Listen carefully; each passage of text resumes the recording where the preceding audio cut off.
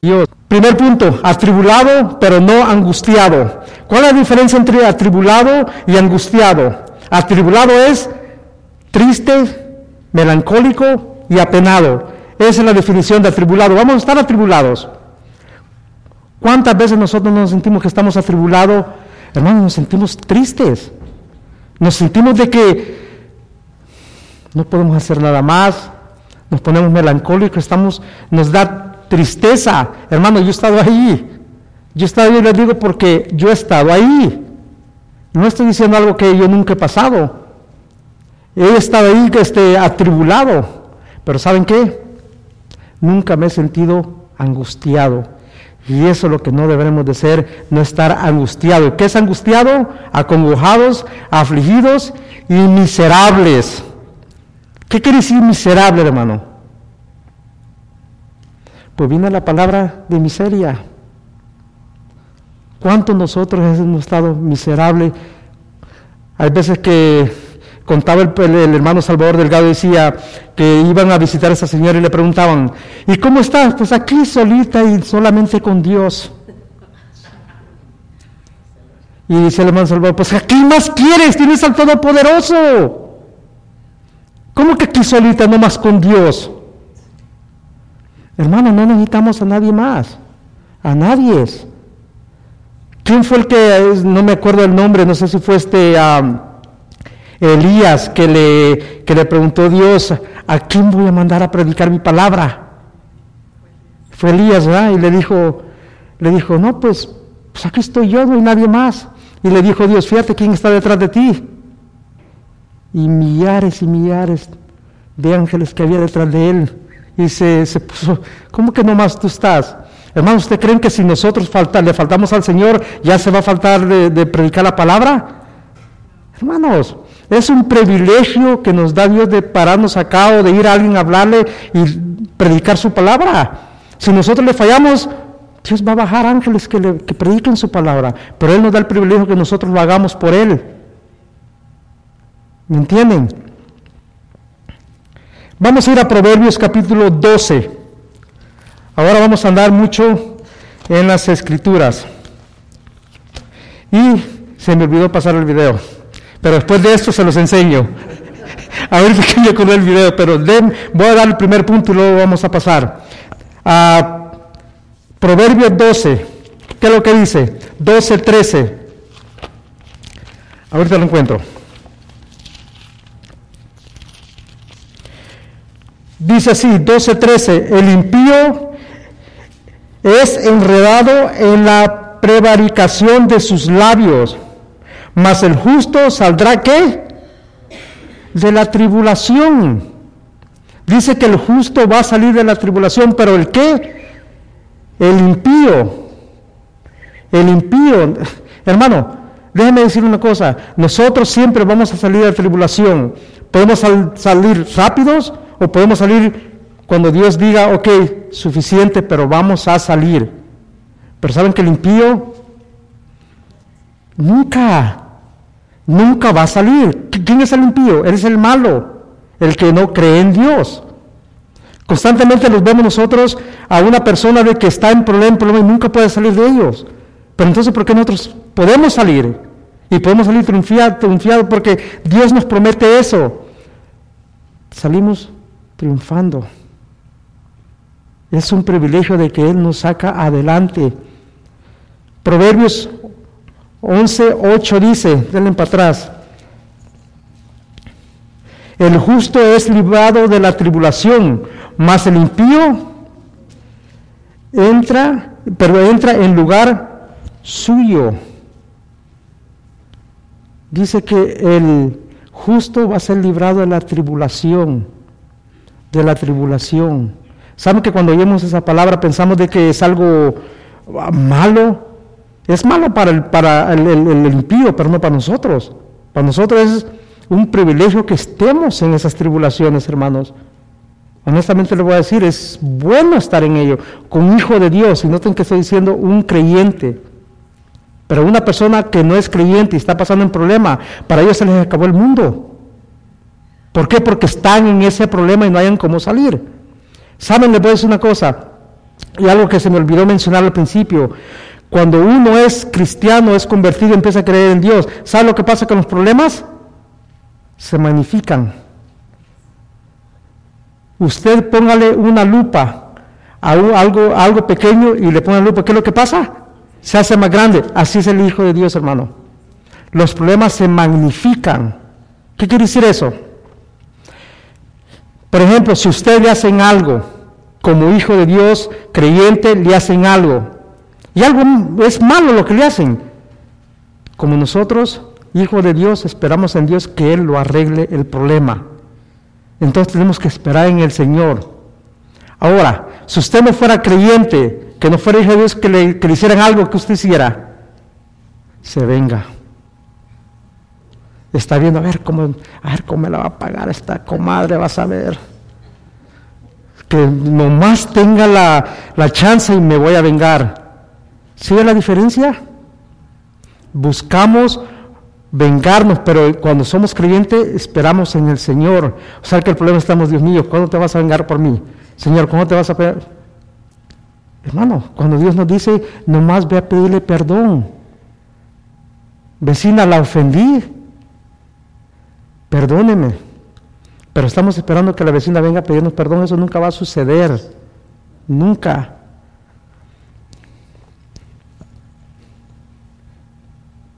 Segundo Corintios 1, del 1 al 4.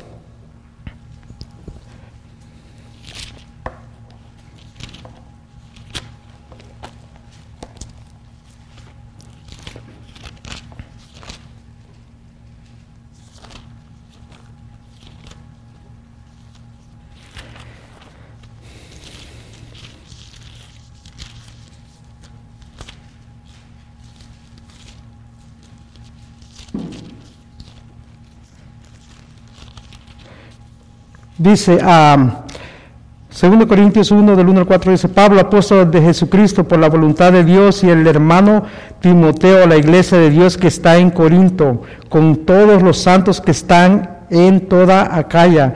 Gracia y paz a vosotros de Dios nuestro Padre y del Señor Jesucristo. Bendito sea el Dios y Padre de nuestro Señor Jesucristo, Padre de misericordia y de Dios de toda consolación, el cual nos consuela en todas nuestras, ¿qué? Algo que quiero que les quede en mente, hermano, cuando estamos en tribulaciones, Dios está con nosotros. Dios está con nosotros. Cristo está con nosotros, el Espíritu Santo está con nosotros. Él nos está dando el brazo, está abrazándonos y dice, cálmate, espérate. Esta tribulación ya va a pasar. No te preocupes. Yo estoy contigo.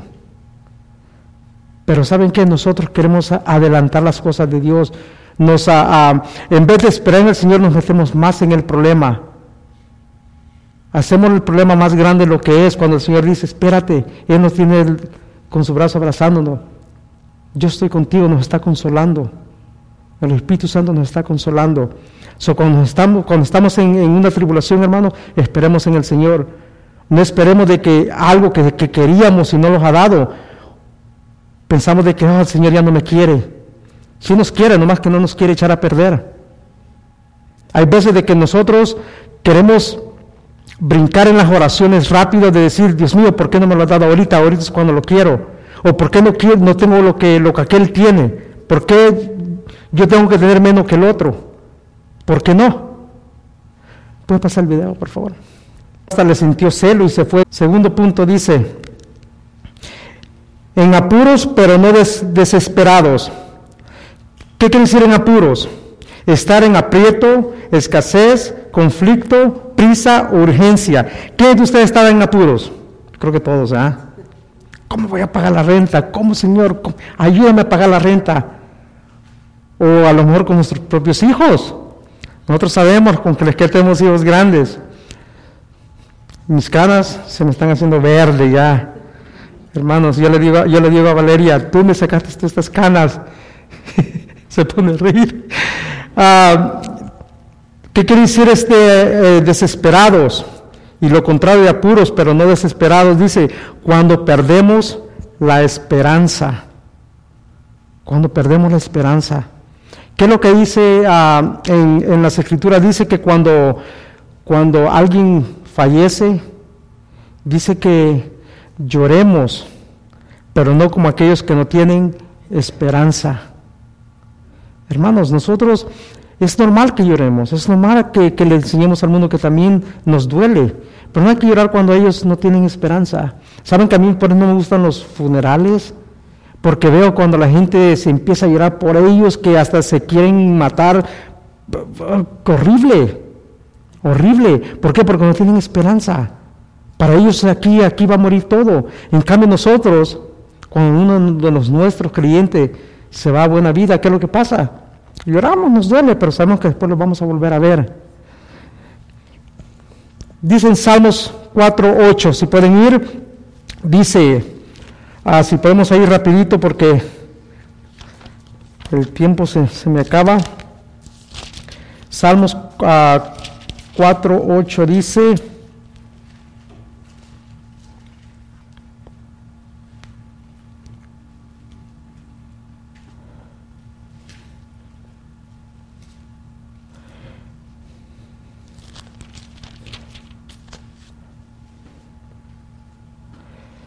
dice así, pídeme y te daré por herencia las naciones y como posesión suya las confines de la tierra. Aquí le está hablando, ¿a quién le está diciendo? Le está diciendo al rey David. Si estamos en Salmos, perdón hermanos, no es ese, leí otro, sí, Salmos 4:8, ese lo tengo después, dice, Salmos 4:8, ¿qué es lo que dice?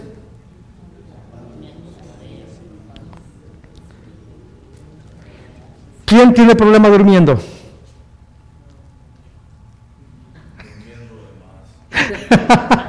Hermanos, fíjense lo que dice, en paz me acostaré y asimismo roncaré, porque solo tú, Jehová, me haces ¿qué? Pero eso solamente lo puede pasar un hijo de Dios, hermano. ¿Qué es lo que pasa con una persona mala? Se acuesta y está pensando qué va a hacer mañana de maldad. ¿Cómo va a seguir haciendo lo malo? ¿O cómo se va a cuidar de alguien que le va a hacer algo mal? Pero nosotros nos acostamos en paz, nos dormimos, como dice, pata tirada ahí, y empezamos a roncar. ¿Por qué? Porque el Señor nos da esa confianza que vamos a despertar, porque Él nos da esa confianza que confiemos en Él. ¿Podemos decir amén en eso, hermanos? Hermano, es algo grande que podemos confiar en Él, de que nos da esa promesa. Ahora dice en Proverbios 28:1, vamos a ir a Proverbios 28:1, está adelante, dice así, huye el impío sin que nadie lo persiga, mas el justo está confiado como un león. Hermanos, déjenme decir una cosa, y esto yo lo pasé. Dice que el impío huye sin que nadie lo persiga. Nunca de ustedes, hermano, cuando usted hizo algo malo, siempre andaba viendo para atrás, y nadie lo anda siguiendo. ¿Pero qué es lo que es? Es su conciencia. Es su conciencia que sabe que ha hecho algo mal, siempre va a andar viendo para atrás. Dice que el malo huye sin que nadie lo anda siguiendo. En cambio dice que el justo está confiado como un león, que nadie lo va a atacar. Así somos nosotros los hijos de Dios. Me acuerdo, hermano, cuando antes de conocer yo al Señor, me gustaba hacer cosas malas.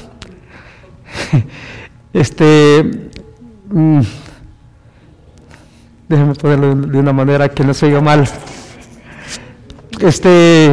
Me gustaba ir a pedir carros prestados,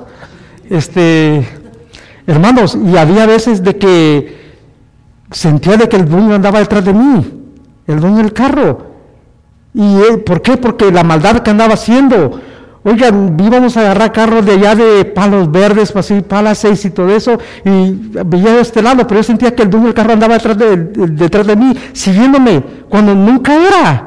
Y eso es lo que pasa, que dice que el impío anda huyendo sin que nadie lo siga. ¿Me entienden? Y eso es lo que pasa, de que cuando estamos en las cosas de Dios, en la vida de Dios, Él nos hace confiar y no te preocupes, nadie te anda siguiendo. Ahora, hermanos, si usted le debe dinero al IRS, eso es otra cosa. Páguele para que no lo anden persiguiendo.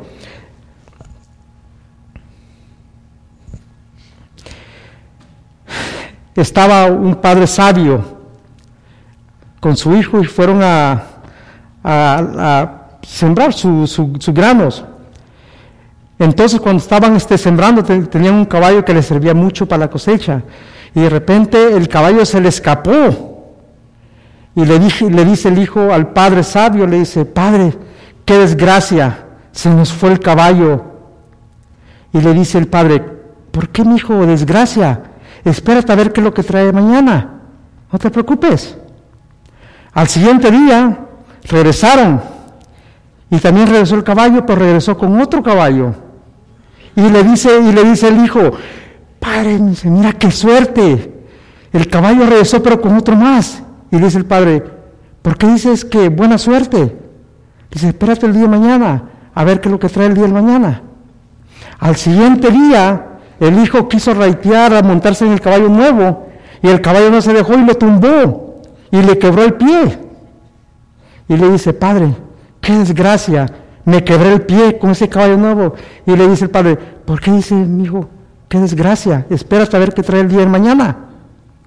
Al siguiente día de mañana pasó la Fuerza Armada reclutando a todos los jóvenes para llevárselos a la guerra, pero no se llevaron a su hijo porque estaba quebrado de su pie.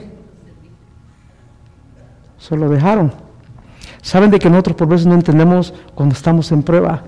Dios nos está preparando para algo que viene en el futuro, pero nosotros estamos peleando y estamos enojados con el Señor. Decir: Señor, ¿por qué me quitaste mi trabajo?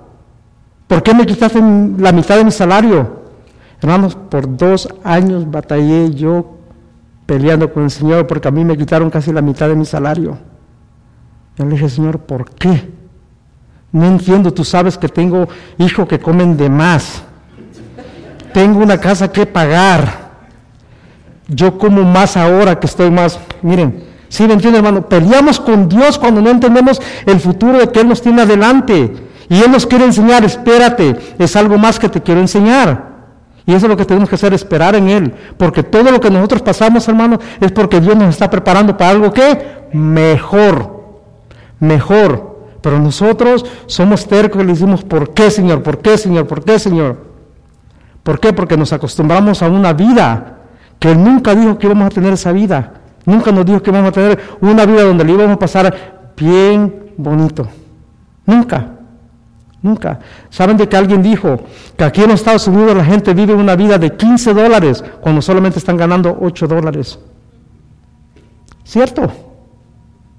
Es cierto, esa es la vida que muchos de los americanos llevamos, y me incluyo yo también, que llevamos una vida de que gastamos y gastamos y gastamos, cuando el Señor dice: hey, yo no quiero que lleves esa vida. Esa vida no es para ustedes, la de ustedes está en el cielo, pero nosotros sí la queremos llevar. Tercer punto: perseguidos, pero no desamparados. Perseguidos, afligidos, o estamos oprimidos. Desamparados, cuando no tenemos amparo. Dice que el Señor nos va a amparar cuando estemos en las dificultades. Saben de que cuando una persona que no es creyente le está pasando un problema, hermano, se siente de que nadie está con él. Nadie. Saben que a mí me gusta, solamente voy a tomar un versículo de acá, porque tengo otro punto. ¿Se acuerdan cuando Job estaba pasando su prueba? ¿Saben algo que me gusta de ahí? De cuando Dios fue afligido. Está en el capítulo 2 de Job. Creo que está en el versículo 11, donde dice que los 3 amigos que tenía 3 amigos, dice que fueron donde Job estaba, pero se quedaron de lejos. Yo imagino que estaban como por acá, y él estaba por allá, porque le estaba pasando una prueba grande. Y dice que sus 3 amigos solamente llegaron, y desde lejos se quedaron por 8 días. Y dice que nunca le dijeron nada. Solamente se fueron a apoyarlo en el dolor que él tenía, pero no le dijeron nada. Dirán ustedes, ok, ¿y eso qué? Déjenme decir una cosa. ¿Saben el error que nosotros podemos por veces cometer cuando alguien está pasando prueba? Vamos y le queremos dar un consejo. Y hay veces que el consejo que le damos es lo peor que nosotros queríamos escuchar. Estaba diciendo a David Jeremiah que él, cuando estaba pues, pasando la prueba del cáncer, que llegó una hermana y le dijo, hermano, ¿sabe que el cáncer que usted tenía era esto? Y él dijo, sí, ese mismo cáncer tenía mi mamá y se murió. ¿Sí me entienden? Hay veces de que en vez de dar un consejo, lo echamos a perder todo. Entonces los amigos de Job se quedaron de lejos, solamente se quedaron allí con él, apoyándolo. Job, aquí estamos, si necesitas algo, llámanos. Es lo único que queremos por veces. Saber que un hermano está ahí, nomás al lado. Si lo necesitamos, ahí está. ¿Quieres hablar conmigo? Ahí está. No queremos escuchar de que nos dé, ya los demás ya no los dieron, hermanos, ya los demás la regaron. Yo solamente quiero un amigo que esté cuando yo esté en pruebas. Y saben que nosotros sabemos que tenemos ciertos amigos de que nos mandan un text, aquí estoy. ¿Saben qué? Hagan eso.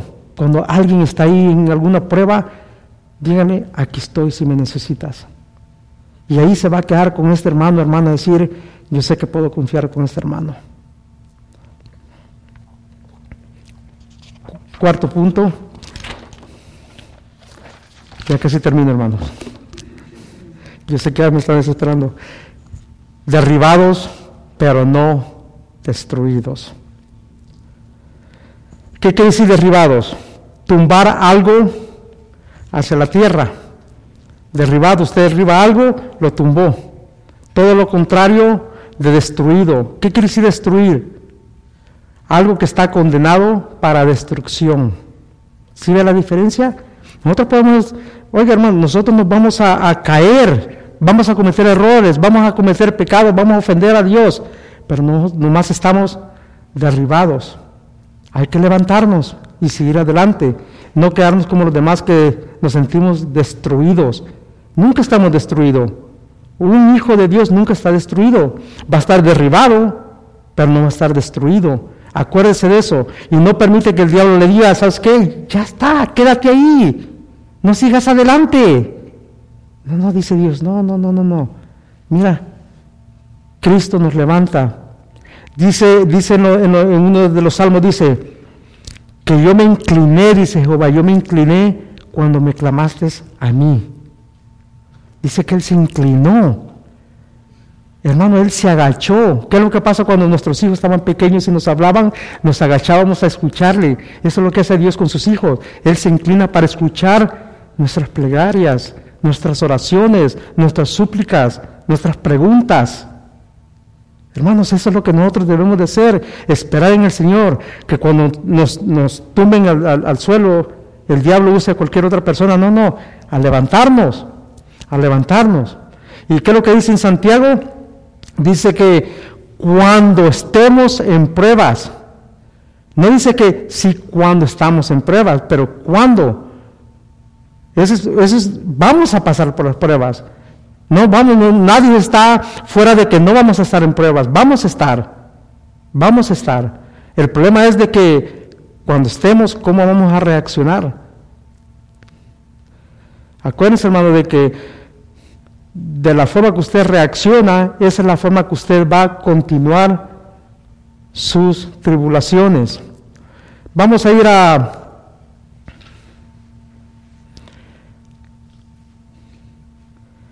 ya les dije de Job, vamos a ir a Santiago 1, del 1 al 2, y ahí vamos a terminar con los versículos, y eso es lo que les estoy hablando ahorita. Fíjense lo que dice en Santiago 1, y eso es lo que estamos estudiando con nuestro pastor, hermanos, a Santiago, y fíjense lo que dice, algo que quiero que pongamos atención. Dice Santiago 1, del 1 al 2, dice: Santiago, siervo de Dios y del Señor Jesucristo, a las 12 tribus que están en la dispersación, salud. Hermanos míos, tened por sumo gozo cuando os halléis en diversas pruebas. Dice, ¿cuándo? Y ese es el punto que estoy dando, ¿cuándo? no por si al caso. Dice, ¿cuándo? O sea que hay una certeza de que vamos a estar en pruebas. Hermanos, les voy a repetir una vez más. Si usted está bien contento de su vida ahorita, sin pruebas, pídele a Dios por una prueba. Pídesela. Porque es necesario que pasemos en pruebas. Para concluir, hermano, escuché esta ilustración de este pastor, de un piloto que estaban en guerra, iba en su avión y los enemigos lo destruyeron y lo bajaron. Se fue y cayó en la jungla, y cuando estaba en la jungla ahí, estaba escondido, estaba pidiendo ayuda con su radio. Estaba pidiendo ayuda, y por 6 días nadie le ayudaba, nadie le contestaba, nadie. Dice que cuando él estaba escondido, es una historia verdadera, cuando él estaba escondido, dice que todos los soldados pasaban enfrente de él, él miraba las botas cuando lo andaban buscando, pero él ahí estaba escondido, no quería hacer ningún ruido, porque decía, me van a escuchar si me contestan. Entonces cuando notó que su radio ya se le estaba acabando la batería, cuando de repente a los 6 días bajaron, la Fuerza Armada bajó con los Navy SEALs en un helicóptero. Cuando se bajaron 18 soldados a rodear el lugar donde él estaba para protegerlo cuando él llegara, para cuando lo rescataran y se subiera. Lo rescataron y se fueron. Y dice, pues vinieron por mí. Y cuando él se fue, le preguntó a los jefes de él, ¿por qué nunca me contestaron? Si yo le estaba llamando por 6 días y nunca me estaban diciendo nada. Y le contestaron, todo el tiempo te estuvimos escuchando. La Fuerza Armada te estuvo escuchando, la Fuerza Aérea te estuvo escuchando, la Naval te estuvo escuchando, todos te escuchábamos. Lo único que te estábamos protegiendo para que los enemigos nunca te encontraras. Porque si te hubiéramos contestado, hubieran agarrado nuestra señal y te iban a encontrar y matarte. Hermanos, cuando nosotros estamos en oración y cuando nosotros pensamos que Dios nunca nos está escuchando, el Padre nos está escuchando, el Hijo nos está escuchando, el Espíritu Santo nos está escuchando, los ángeles nos están escuchando, hermano. Cuando pensamos que estamos lo más solo, es cuando más está preparando Dios el terreno para protegernos y venir a rescatarnos del problema que estamos teniendo. Acuérdense de eso, hermano. Dios siempre va a estar con nosotros en cualquier situación que nos sintamos. Cuando más pensamos de que todo el mundo nos abandonó, es cuando Dios está más con nosotros. Amén. Oremos. Padre mío, Señor mío, gracias le damos, Señor. Señor, sabemos que usted siempre está con nosotros, Padre, y que nunca nos ha abandonado, Señor, nunca nos va a abandonar, Padre. Gracias por esta promesa que usted nos ha dado, Señor. Gracias porque aun cuando pensamos, Señor, de que todos nos dejaron, Señor, usted no nos ha dejado. Padre, gracias le damos, Señor, por la salvación, por el amor que nos ha dado, Señor, y que, Padre, que seamos ejemplo para los demás, Señor, de aquellos que no te conocen, Señor. Gracias le damos por todos, Padre eterno, su amado Hijo, que es Cristo Jesús. Amén.